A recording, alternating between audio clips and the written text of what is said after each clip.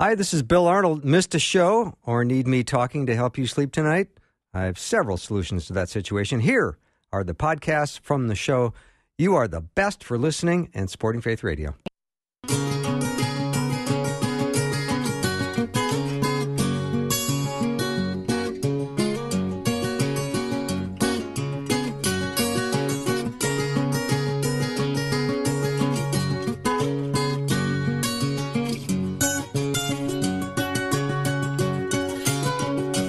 And a warm welcome to Afternoons with me. I'm Bill Arnold. Thank you for joining me today. I hope you enjoyed Susie Larson Live if you listened to it, and I'm glad you're with me. And I hope you have plenty of time this afternoon because I have a great show just for you. Guy Talk's going to start in just a minute or two. And then Dr. Glenn Pickering is going to join me in hour two. We're going to talk about how easy it is to be happy. And I think it's what you focus on. And here's a little heads-up hint. I think gratitude is going to be part of that discussion. So I'm looking forward to that. But I've got the power panel assembled for today. Pastors Tom Paris, Justin Jepson, Dr. Peter Kapsner, and Jeff Verdoren is going to join me. I'm proud to call these men my friends, as they are kind to dogs, children, mothers, mother-in-laws, and widows. Gentlemen, welcome. Most of the time. Wow. Thanks. And radio show host. Thank you. Thank you, Bill. Thank you. Yeah. How is everyone doing? Grateful. Yeah? See, that's the right attitude, Justin. leave it to 007 to Brown Nose the 5 o'clock in the hour guest. Just leave it to him. I was just listening. Yeah, I just want to be happy. Yeah. So always, with the format today, with questions come in, and I encourage you right now to send your questions over. The panel will do their very best to answer to the best of their ability, whatever you throw their way. The number to text is 877-933-2484. No questions too hard, except the ones we can't answer. So 877-933-2484. And I think the rule of thumb is sometimes questions come in and the question could be answered by one guest. And you don't have to feel, of course, obligated to throw your 2 cents in unless you feel like you have something else to add, Sometimes I think we take a question and then we give everyone a chance to respond. And that's great if there's enough meat on the bone. Right. And if we think that we can move on and we don't have to worry about it.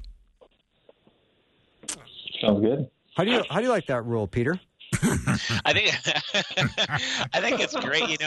With some, especially some of the shows, Bill. For some reason, some of the questions prompt a lot more questions from more listeners, and we end up only getting to maybe 30% of the questions. So if we can cover it a little bit more quickly, sometimes that can be really helpful. Yeah. And has Jeff joined me yet? Yes, I'm here. Jeff, welcome. Hi. Nice to have you with us. And I thought the timing is impeccable because I said, what time are you joining us today, Jeff? And you said, I thought it was next Thursday. Well, the last time you told me some of the details, it was going to be 1 week on Tuesday and the alternate week on Thursday. Yeah, so that makes perfect sense. So I threw you a curveball. So you did. Thank you for joining me twice in a row this week. I've always like having you on. All right, here's the first question I want to address, and this is the lukewarm Christian that's talked about in Revelation 3. And Jesus is going to spit them out of his mouth. What does that mean? And should Christians be nervous that they're lukewarm? Jeff, I'll let you go first. Oh, I love this one. This is, it's lukewarm is often referred to as the measure of our faith. So people will say, are you hot for Christ? Are you lukewarm for Christ? Or are you cold for Christ? And that's actually not what this passage is saying. It actually starts with, I know your deeds. So the lukewarmness is not a measure of your faith. It's a description of your deeds. Jesus goes on to say, I wish you were either hot or cold. Well, if this was about faith, then being cold for Jesus would be, not saved, basically. And why would Jesus say, I wish you were cold? I wish you were not saved. That doesn't make any sense. If you know the history of surrounding Laodicea, there were hot aqueducts coming in from Herodian, and there was cold aqueducts coming in from Colossae, and those two uses were useful to the Laodiceans. Hot water was useful, hot mineral water was useful, cold spring water was useful, but when they mixed, they were lukewarm. They were not useful at all. So he says, I will spit you out of my mouth. And that is what lukewarmness is. So it's not a measure of faith, it's a measure of deed. So I think in context, Jesus is saying, I wish you were either hot, I wish you were useful, I wish you were cold, I wish you were useful. But since you're not useful, I'm going to spit you out of my mouth. So I think lukewarmness in context of Revelation 3 is being unsaved. Gee, that's just great, Bill. Jeff got the game ball last week, and we were all kind of lining up to maybe have a shot, and now it's over. Well, like, that's, nail in the coffin, drop the mic. I don't know what else we could say. Kapsner, you have jet lag, so, you're already behind the 8 ball. I was already beaten in that moment. So it's Well, this is one of my favorite because I love teaching the end times and Revelation. This was a fastball down the middle. So, well, you know what I love about what you did there too, Jeff, is you took us into the context. I think so often we're just unfamiliar with Roman geography or Roman topography or just the way Rome was conducting itself and how it organized itself. And so when we see some of this imagery, we have to understand that it's being pulled from what was going on in that time. And I thought you bringing in that aqueduct conversation about bringing those two waters together, it helps us understand why they were drawing the theological kinds of symbols that they were. It's fabulous. Well, I think also, Jeff, what you did is good, is that we often talk about faith and we make it kind of a proposition. Okay, do you believe in Jesus or don't you? Yes, I believe. Not understanding that biblical faith goes way beyond just agreeing or saying that Jesus is Lord. It is now living for him and following him and doing what he wants. And that's what you find here in Revelation. The people claim to love Jesus, but their deeds weren't following up with them. Yeah, I mean, that's what the vine and the branches are all about, right? Yeah. I mean, I think the lukewarm ones are the branches that are not connected to the vine. Jesus wants us to be fruitful for him. He wants us to be, Ephesians 2:8-9 says we are saved by faith. But then the next verse right after that, don't forget, is created to do good works. So he wants us to be fruitful for him, useful to him. So absolutely. Yeah, and I think I'm guessing what might be underpinning the question a little bit too is somebody who is worried about the status of their salvation based on maybe their lack of works or feeling divided of mind and of heart. And I think it's just really important to reassure people that the discipleship journey is just that. It is a journey, and there's an invitation to consistently grow in faith and to grow with an undivided heart and an increasing passion for kingdom life. And as we do that, and as our faith gets honed, and as we go through difficulty in our lives, oftentimes is what hones our faith, we begin to be more single-minded, and what we have faith in naturally begins to bear fruit in our lives towards that faith. The deeds flow from what we have our faith in. And for many of us, we are of a divided heart. We put our faith in lots of different kinds of places, Jesus being, for some people, kind of part of a well-rounded life. You want to have a good job, you want to have a good family, you want to have a good Jesus, and kind of like puts them in that category. And I think the invitation is that we need to not be putting our faith in these other areas and increasingly become a person of the undivided heart. And as we do that, as Jeff was saying from Ephesians 2:8-9 and 10, the deeds begin to flow naturally from that. If I put my faith in my job, I naturally am oriented to try to want to do my job well. And I don't have to try to force the issue. It just becomes part of how I'm wired in life. And I think for those people that are worried about their own lukewarmness, maybe the most profound prayer you can pray is just ask God to start doing the surgery of the heart needed to remove some of the lukewarmness, not go try harder and try to do everything better and make a bunch of resolutions. We can't fight our own sinfulness in that way. All we can do is yield and ask God to say, hey, can you begin to do the surgery needed so my heart is less divided? One of the best definitions I ever heard of maturing Christians is when we stop looking at the world through our own eyes. What's convenient? What's inconvenient? What works for me? What's good for me? And we start looking at people, circumstances, and life through Jesus' eyes.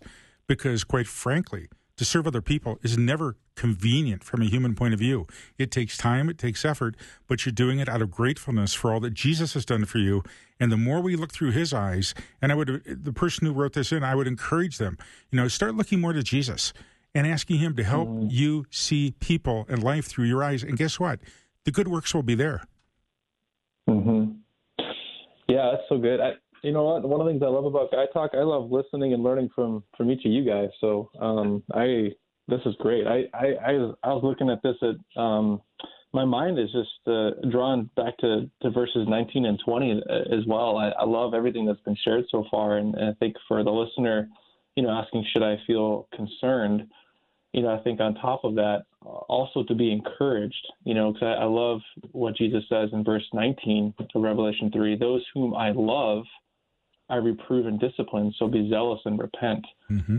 And this idea that the Lord disciplines those who are truly His. If we were not disciplined, and He says in Hebrews that we would prove to be illegitimate children. And so we can welcome the discipline of the Lord as an expression of His love.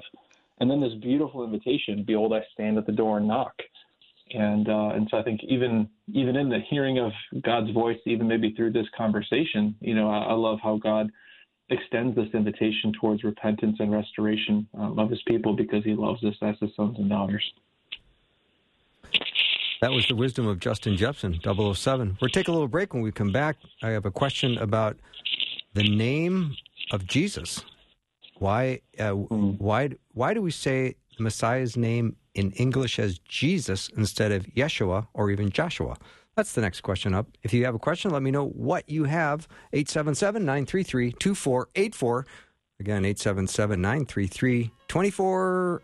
Be right back.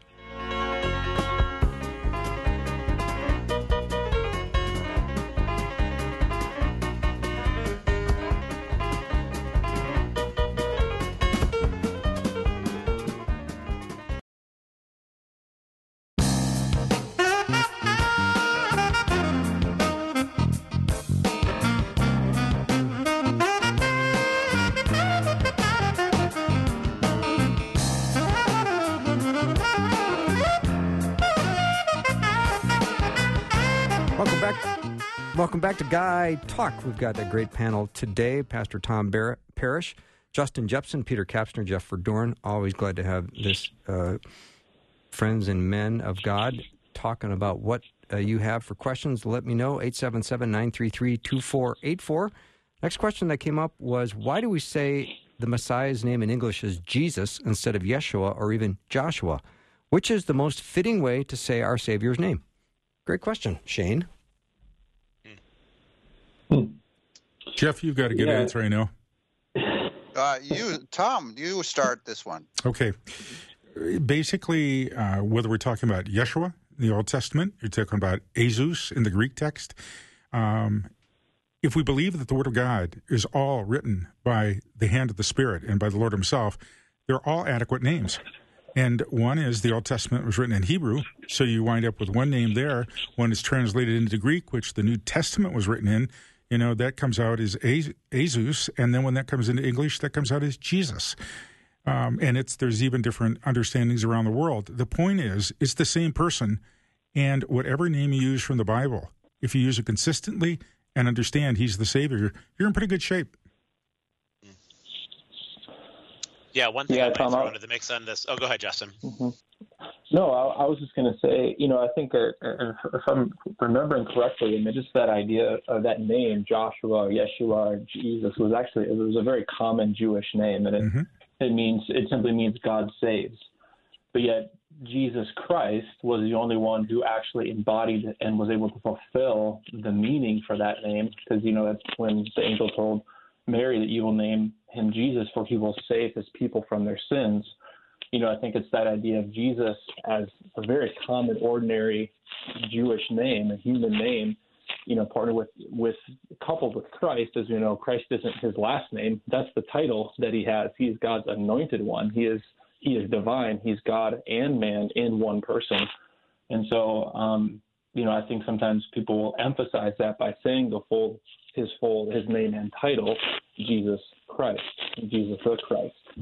And so, but yeah, to your point, Tom, I think, again, we can be faithful to Scripture by utilizing whatever version or language that we speak, because, the Lord knows the intention of our hearts. Mm-hmm. And so we can pray in the name of Jesus, whether that's in Hebrew or Greek or Aramaic or English or Spanish. And so it'll sound differently according to different language, but it's the same person.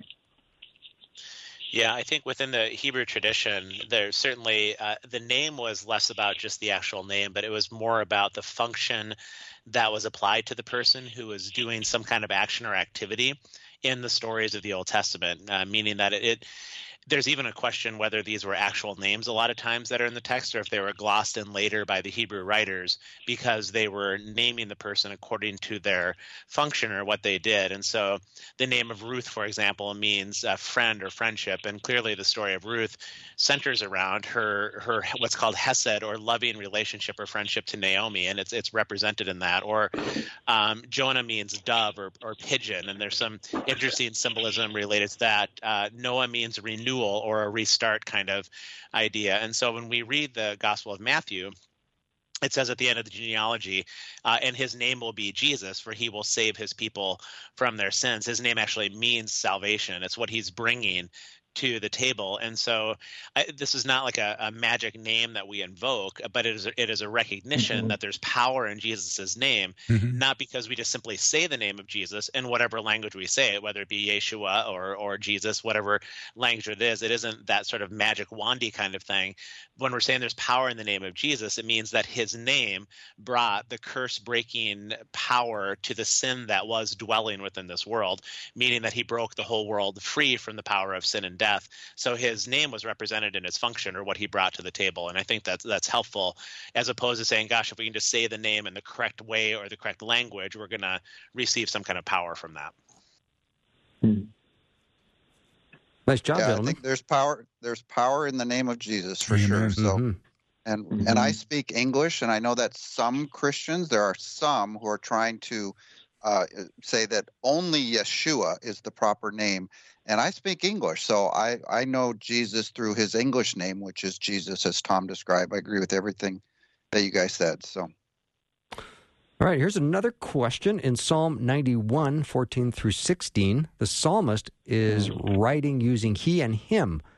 Who is the psalmist referring to? For reference, verse 14 says, because he holds fast to me in love, I will deliver him. I will protect him because he knows my name.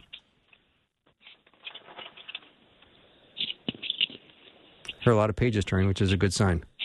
Sounds like a great question for Justin. It's one of those things he seems like he would know off the top of his head. I was thinking about picking on Justin. Yeah, it seems like a great idea. That sounds go ahead. I love Psalm 91. It's one of my favorites. It's one of my late grandmother's favorite psalms, and one that she taught me when I was a little boy. And so it's been one that's near and dear to me. But I think part of the question is answered, in the very beginning of Psalm 91. He says, "He who dwells in the shelter of the Most High will abide in the shadow of the Almighty." And then, because he holds fast to me in love, I will deliver him. I will protect him. He knows my name. I think that the psalmist here, and a lot of people, we don't know for sure the exact author of the psalm, because it follows right after Psalm 90, which was authored by Moses. A lot of people have suspected that this is actually a continuation of Psalm 90, and so Moses could have authored this, and it seems fitting when you look at the content here in terms of his life and his ministry and his testimony. But that aside, while we don't know for sure the author, we know that the person who puts their trust and seeks refuge in God, it's talking about that person, the type of person that would do that they have that security, to have the promises of protection from God. And so, it's very similar, in Psalm 1, it says, "Blessed is the man," or "Blessed is the godly person," that does not, walk in the way of sinners, stand in the seat of scoffers, or sit in the seat of scoffers. But his delight is in the law of the Lord, and on his law he meditates day and night. It's talking about the kind of the type of the attitude of the person and on how they relate to God. And so now at the same time, last thing I'll say here, when we read the Psalms Christologically, there's a sense in which, Jesus is the one who embodied this. And interestingly, this is this very psalm that Satan quoted to Jesus, and when he tempts him in the desert, saying, "Well, you should throw yourself off the temple, for he will command his angels concerning him, that he'll will not strike the ground." But as Satan does, he tells the best lies because he tells something that's close to the truth, but he misses the whole context and the whole purpose of that, which is what follows after, which is that he says, the verse 14, because he holds fast to me in love, I will deliver him. And so he completely obviously missed that part because he took the verse out of context. And so I think on one hand that this is referring to the godly person and their disposition towards God. But of course that is completely and perfectly embodied in Christ, and he's the one who empowers us to actually live according to the truth that Psalm 91 reveals to us. Thank you, Justin. Any additions? Right. I was going to say exactly that. Okay, good. That was great. What's hard in English is for us to understand this. The psalm is saying much more about the Lord and what he will do than it is speaking to an individual. And in the Hebrew, the personal pronouns that we read in here aren't in the Hebrew. It's just simply saying, it's not saying the Lord will, for you, it's saying the Lord will do this.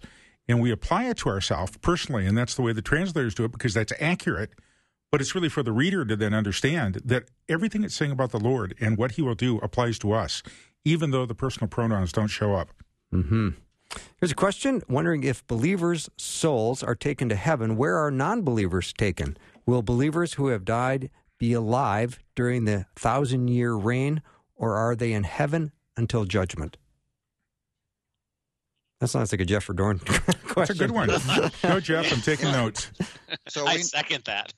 we know after the cross what's covered both the righteous and the unrighteous after the cross. So the righteous, when they die, are immediately in the presence of the Lord. So Paul says it would be better for me to depart and be with the Lord by far, right? He says absent from the body, at home with the Lord. So we know when a believer in Christ Jesus dies, they will immediately be in the third heaven, the paradise of God, up with Christ, who is seated at the right hand of the Father. For the unrighteous, I believe they still go to a place called Hades, which is described in the Gospels, where you had one side was the good side, the bosom of Abraham, which I believe before the cross held the righteous but is empty today. And the other side, where the rich man went, where he was in, quote, torment. And so I believe that the lost continue to go to this place called Hades, down in torment, which in Scripture is always described as beneath the earth or in the heart of the earth or in the center of the earth or things like that. That's why we point down. A lot of the English translations will say hell instead of Hades. Hades is the proper Greek word for it. In the Old Testament, it was called Sheol, which was normally translated as the grave. As for when the righteous, if the righteous will be in the millennial reign, absolutely. Revelation 19 says that the armies of heaven were following him, dressed in fine linen, white and clean. And Revelation declares that we will come to life and reign with him for 1,000 years. So yes, I believe the church, the glorified church, will be in their glorified bodies and reign with Christ on earth for 1,000 years. Great answer. We'll take a little break. When we come back, we have time for your questions. 877-933-2484. Again, 877-933-2484. Be right back.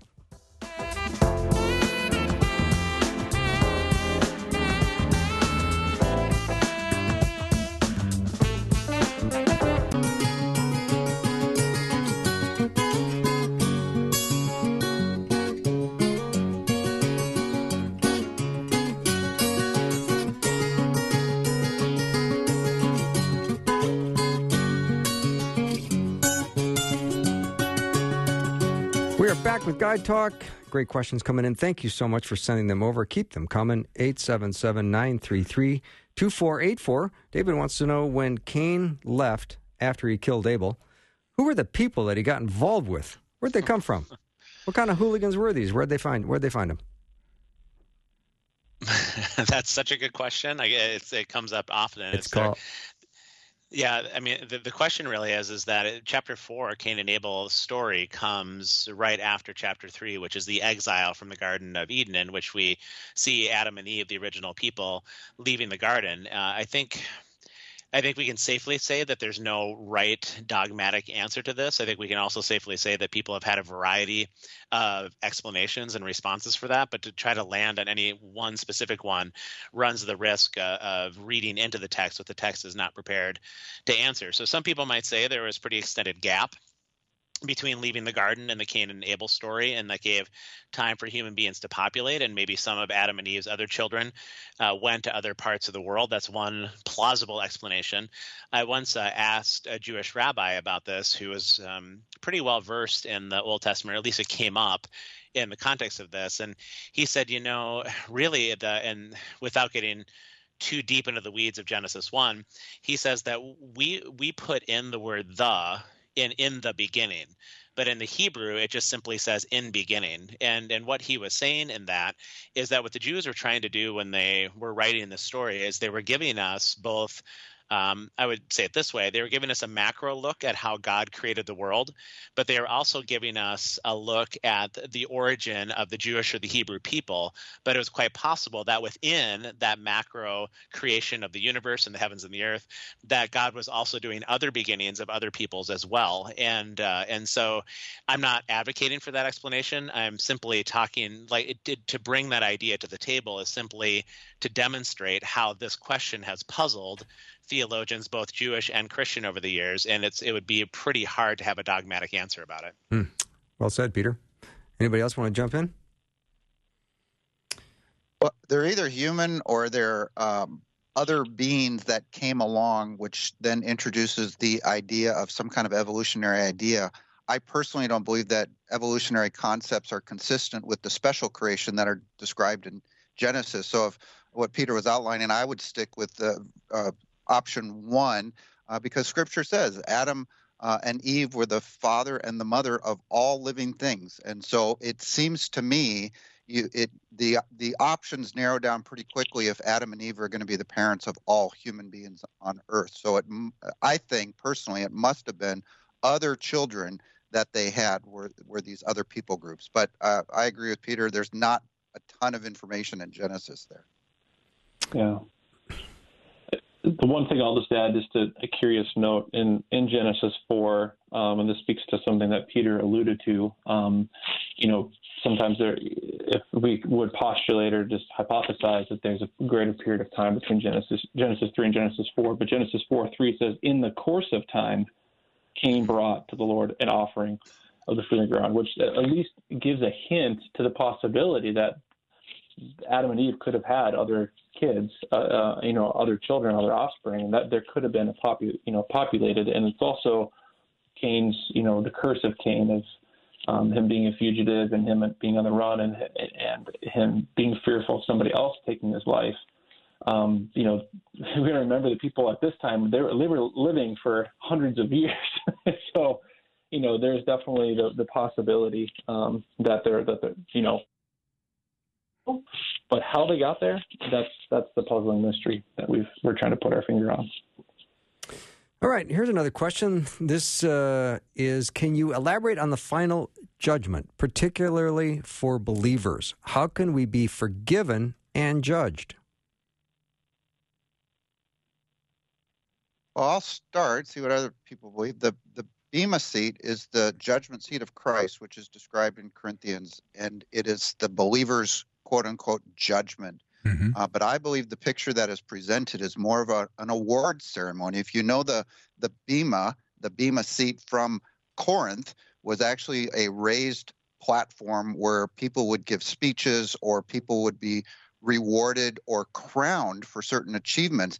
This is where kind of we get the raised platform from the Olympics, actually comes from this idea of this raised platform being awarded. So I think the believer's judgment at the judgment seat of Christ, or the Bema seat, is the rewards where we get our crowns for the things that we did while we were in the body. Good answer. That's a great answer. Anybody else want to add? What Jesus pointed out, and this is where, and what Jeff is saying is right, we need a consistency when we read the Word of God. Jesus says that the moment you believe, you have passed from judgment to life. And he's using that same basic word there. So it's not judgment in the terms of heaven or hell. It's really basically a response to what we've done. And it's not so much a beating us down as it is to recognizing how we live for the Lord Jesus. All right. Nicely done, gentlemen. I appreciate that. Let's see here. What else has come in? This passage in John 15 where a branch that bears no fruit is cut off. So what does that mean in terms of being fruitful for the Lord? And if you are a Christian and you are not bearing fruit, does that mean you run the risk of being cut off? Well, I think this is more of a pruning mechanism, Bill, as opposed to us just being an individual branch. And I think what we're talking about here is those things in our lives that need to be pruned because they are simply not bearing fruit. And so for a tree to be healthy, you have to go through a pruning time. And you have to be careful who's doing the pruning. I know that at one point I thought I was master pruner in the spring, and I'm pretty sure I destroyed multiple trees in our backyard. So I think how the pruning is done, and this is where there's a real invitation here that a tree doesn't try really hard to bear good fruit. It doesn't go out there and say, I'm going to bear a bunch of fruit today. The tree's job is to be in the right kind of soil with the right kind of nutrition, and then it begins to naturally bear fruit from that place. And so that's why prior to these verses, Jesus says, I'm the vine, you are the branches, abide in me. So it's the branch's job to simply abide in Jesus or to live life in increasing union with Jesus. And as you do so, natural fruit will be born from that because you're connected to the proper kind of vine or the proper kind of soil. I think we need to maybe reimagine biblically what the Christian life is meant to be. I know so many believers who are caught in the trappings of making resolutions, or maybe, those middle of the night times where you wake up and you are maybe in some grief about how you've been treating people and you don't seem to be able to get through the patterns, and you say, well, I'll do it better tomorrow and I'll get my quiet times. Like all of that language of I will do this, I will do this, I will do this. That's just never the invitation about how to bear fruit. The bearing of fruit comes when you are abiding in the right place. And from that place, then the fruit just naturally comes forth. Now that's not easy. And you have to be willing then, as you abide in the vine, to let the pruner, that being Jesus, cut off those branches that are going to not be bearing fruit in your life in that kind of way. That's one way to understand the passage. There's other ways as well when it comes to maybe Jews versus Gentiles and a lot of stories that were part of that. But I think the key part of this is it's our job not to try to make a bunch of resolutions to bear fruit again tomorrow. We can't battle against sin and death on our own. And so it's a losing battle. We need to abide in the one who does defeat the power of sin and death and begins to enable us to do the same. It's interesting because once the scripture talks about us being saved by faith in Jesus, everything that comes after that talks about abiding in Jesus. And it is a process that unfolds over time. And I think too often people can come forward, and I've had, I'm a Lutheran, but I've had altar calls, and I've seen a lot of people come to Jesus. And they come and they make the confession, and they really say, I believe in Jesus, and then they go out and their life goes back to mediocrity. I think that's a problem, and I think they're going to have to bear with that. I think Jesus is saying here, don't let that happen. That's not the way I've designed you, that once you know me, I can empower you to do things you cannot even imagine. And if you won't let me do that, you're withering off and you're dying, and that's not what I want for you. So I think it's got to look at it a number of ways. And part of the problem is, me being a Lutheran, others being Baptist, I'm being Presbyterian, Episcopal. We have a tendency out of our own theologies to read into these passages what fits with our theology, rather than looking at all of them and saying, it's a big picture, and we better be serious about Jesus every day until we die. Nicely said, Todd Parrish. Anybody else want in? Dead silence. I love it. Yeah. I've got a fire sale going right now if anyone else wants in. I like what Peter said. The branch's job is to abide. Yeah. Right? I heard somebody speak on this passage where it says, we are just fruit hangers. Right? We are the branch. And Tom says that we are now empowered because we're connected to the vine. Remember, it's the vine that produces the fruit. We just need to abide, and he will bear the fruit. Mm-hmm. Yeah, I think that's right. I mean, the only thing to add, I think there's a sense of if you're not being fruitful, then you're not abiding. And to Peter's point, as well in the way to understand this between, Jews or Gentiles. I think there is a case that could be made there, because he says in verse 2, every branch in me that does not bear fruit, he takes away, and every branch that does bear fruit, he prunes, that he may bear more fruit. And, there's that idea of the Gentiles are the ones that were grafted in, into the olive branch that is a wild shoot, but and salvation came first to the Jews, but to those that did not receive or accept him, they were the ones that were in the family, but yet did not receive Jesus as Messiah, and by rejecting him, they were not the true Jews, as Paul would say later on. And so, but yeah, to Peter's point, I think that it's so easy to get caught up in the striving and the self-effort, and there's a sense in which our true fruitfulness comes from that rest and that trust, and having God's word abide in us, which Jesus made very clear earlier in John, that the scribes, the Pharisees, the religious leaders rejected Jesus and his word. And so I think having God's word abide in us is part and parcel of abiding in Christ, and thereby bearing fruit and proving to be his disciples. Yeah, maybe one more on that too, Justin, on what you were saying. It prompted some questions about what might the fruit be that you can begin to expect to grow as you are the branch hanger, as Jeff was saying. What might that fruit look like? And I think we have to be pretty clear that later on in the scriptures, Paul gives us some really good indications of what that fruit is. We see the fruit of abiding. We see the fruit of the Spirit, and it's love. And sometimes we see that passage and see like 9 different fruits, like love and peace and joy and patience and goodness. And really, within the Greek language, the fruit that's being born is just one fruit, and it's expressed in so many different ways. It's the fruit of love. And so as you abide in Jesus, you start growing in all kinds of expressions of love. You become more naturally, but supernaturally in its origin. You become naturally just a person who is faithful. You become a person who is becoming kinder. You become a person who seems to have joy in circumstances that otherwise you can't imagine somebody would have joy in. You grow in this love of the kingdom with these different kinds of expressions and facets to it. So instead of saying, gosh, I'm just, going to go do a bunch of stuff for the kingdom, it really is the growth of this concentration of love with which the center of the universe pulsates. I mean, God is love. And we're not talking about the love of agreement, some weird version of American or Western love. We're talking about a love that is self-sacrificing and tender-hearted and never forsaking and willing to pursue somebody else's good or wholeness, setting aside all of your own desires to make that happen for another person. So I think you can tell when you're abiding in the vine, you begin to grow as a person who lives kind of a pretty simple life of transparency, where you're not any longer trying to act kind.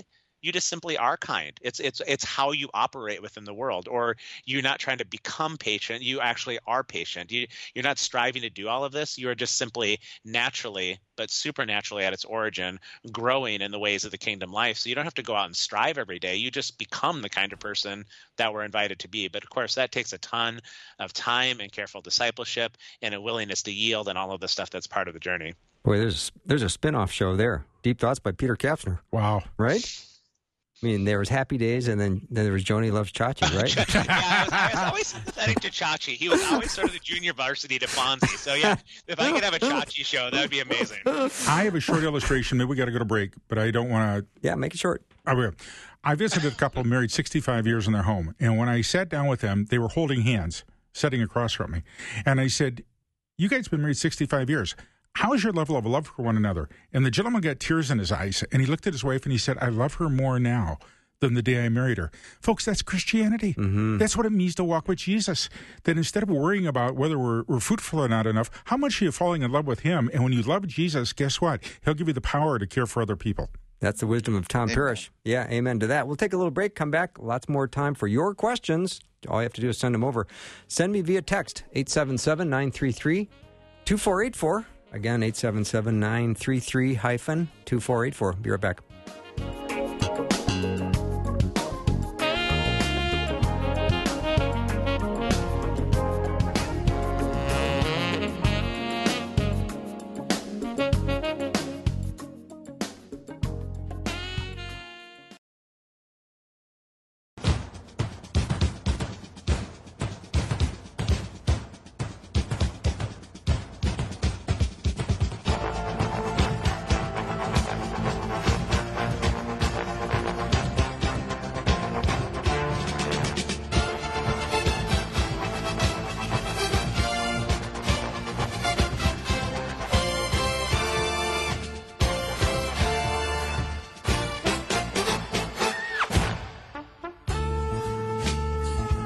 We're back with Guy Talk.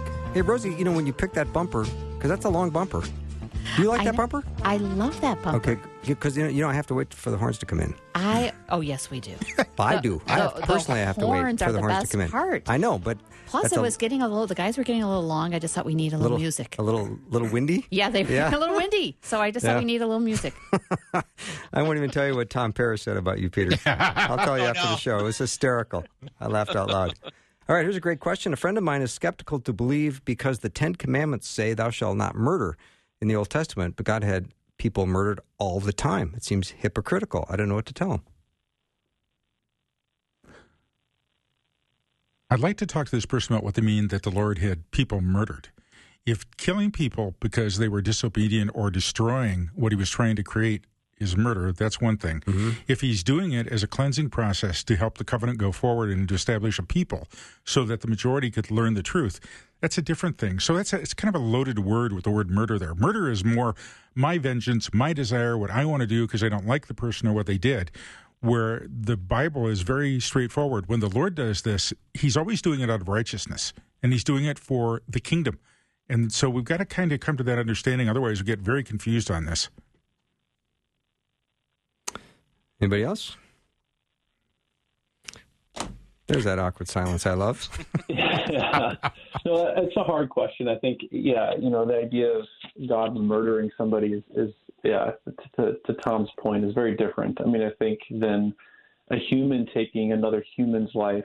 The Bible is very clear that essentially we do not have the right to do that. But God, being the author of life, he acts, all of his acts are good and righteous, even when they're difficult and we don't understand. And so I think we have to be careful not to project our human mentality upon God's divine wisdom. Mm-hmm. What's your response when somebody says, well, the Bible, it's filled with problems and errors and contradictions, and they sort of leave it at that? What do you say? Well, great. Show me. I'd like to see some of those. Show me, yeah. Give me the details. Let's talk about this for a little while. Yeah. And I've done that. I've done it with a lot of people, and nobody's ever been able to come back with anything solid. Well, it just, there are things that don't make sense. Show me. Let's talk about it. Let's look at it in context. Mm-hmm. And for the few people that have actually sat down and done that with me, Bill, they've changed their minds. Once they finally get into the Word and really look at it, it's usually a hearsay that gets them there or their own trying to keep away from the Word. Yeah. How do you like Tom Paris and his street punk mentality? You want a piece of me? Huh? I was going to say, if that was done in sort of a 1980s Goodfellas accent, that would have been really solid. Whoa.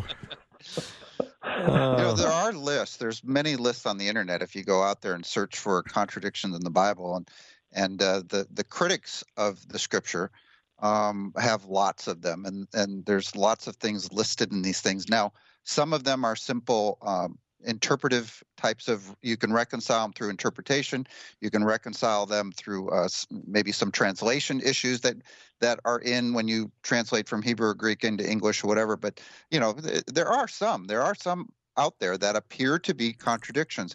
But all the ones that I have ever researched and looked at can be resolved, and most of them relatively easily. Yes. Mm-hmm. When you hear this expression, "this too shall pass," is that something from the Bible, or is that a cliche of some kind? Jeff, I'm going to put you on the spot. It is a cliche. People say that God promises never to give you more than you can handle. And it's actually God promises that he will not tempt you beyond what you're able to handle. Paul actually laments in Scripture where he says that he was experiencing torment beyond what he was even able to bear, even desiring death. I mean, this is to the point of persecution that he was actually wishing that he would pass away this life and move on to the next life. So Christians have been persecuted throughout 2,000 years of history, have been martyred in these 2,000 years of history, and will continue to be so. So there's no guarantee in Scripture that God will keep you completely from this kind of persecution. I can't even imagine the thousands and thousands that have died in the name of Christ. So I think the promise of God is that you won't be tempted beyond what you will be able to handle. But persecution is, we live in a fallen world with fallen people making fallen decisions, with a fallen angel running around. And remember, God says, do not fear him who can destroy the body. Well, I think that's Satan in this world that does have the power to martyr believers in Christ. So, but our trust is always in him, and we know that our light, what Paul says is our light and momentary troubles are nothing compared to the surpassing greatness of our future, of what's in store for those who believe in Christ Jesus. Great answer. That's a great answer. I think and maybe just to add a quick piece to that is that I'm not sure what we're looking for when we say things like "this too shall pass." I think we're probably wishing for a reversion back to a life prior to whatever this is that we want to pass. And I'm really sympathetic for all of it. I mean, life is it's a tough journey. We live in a broken, fallen world, as Jeff said. And I think we just have to be mindful that the scriptural invitation about when the tears are going to get wiped away from our life, there isn't an invitation in Scripture that that's going to happen in its fullness in this life. We are going to get a God of comfort and a God of compassion who brings rest and peace to our troubled souls. But the fullness of our tears being wiped away is not going to happen until the King returns and earth and heaven become one. And now we live in this beautiful city of unfolding light where Revelation 22, it says Jesus will wipe away all of the tears. There now is no longer any curse. And so I think just sort of sitting back and waiting for this too shall pass doesn't really help us understand what the beautiful invitation of the hope of glory is, where we can live in a hope for when that day is, that it will have passed, all of it will have passed in those moments. Nicely spoken. Thank you so much. Well, this is interesting timing. My text line just froze up, and I can't get access to any of the questions anymore. So there you go. That just went down. I couldn't get back online. Now, So, I grew up. what'd you say? When I I'm moved, just going to say some more awkward silence. Seems like it'd be perfect for this. Do you want me to play the horns song again? No. Tom Paris is going to say something. when I moved to Minnesota, I went to a potluck dinner for the first time, and they served lutefisk. And I think it was a Lutheran who said that, because I'm sure it was the pastor who said, "This too shall pass."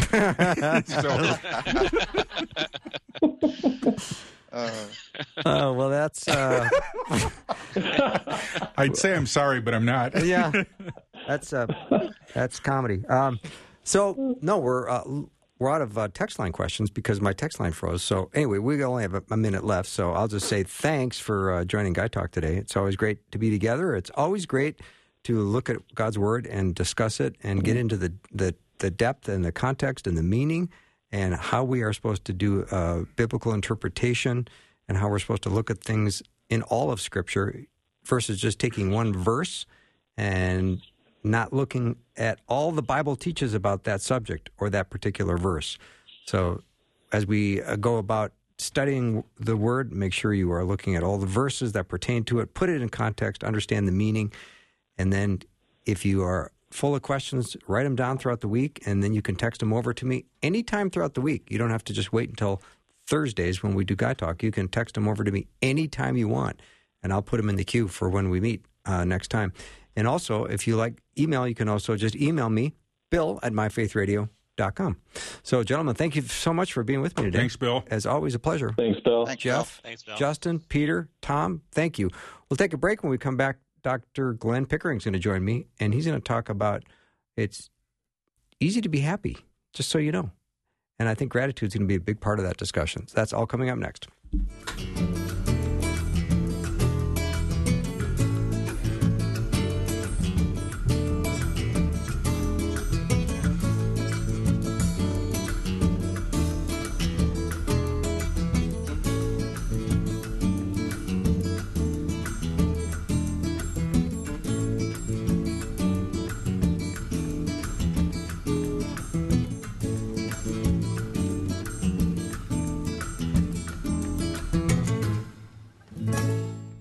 Thanks for listening. Programming like this is made available through your support.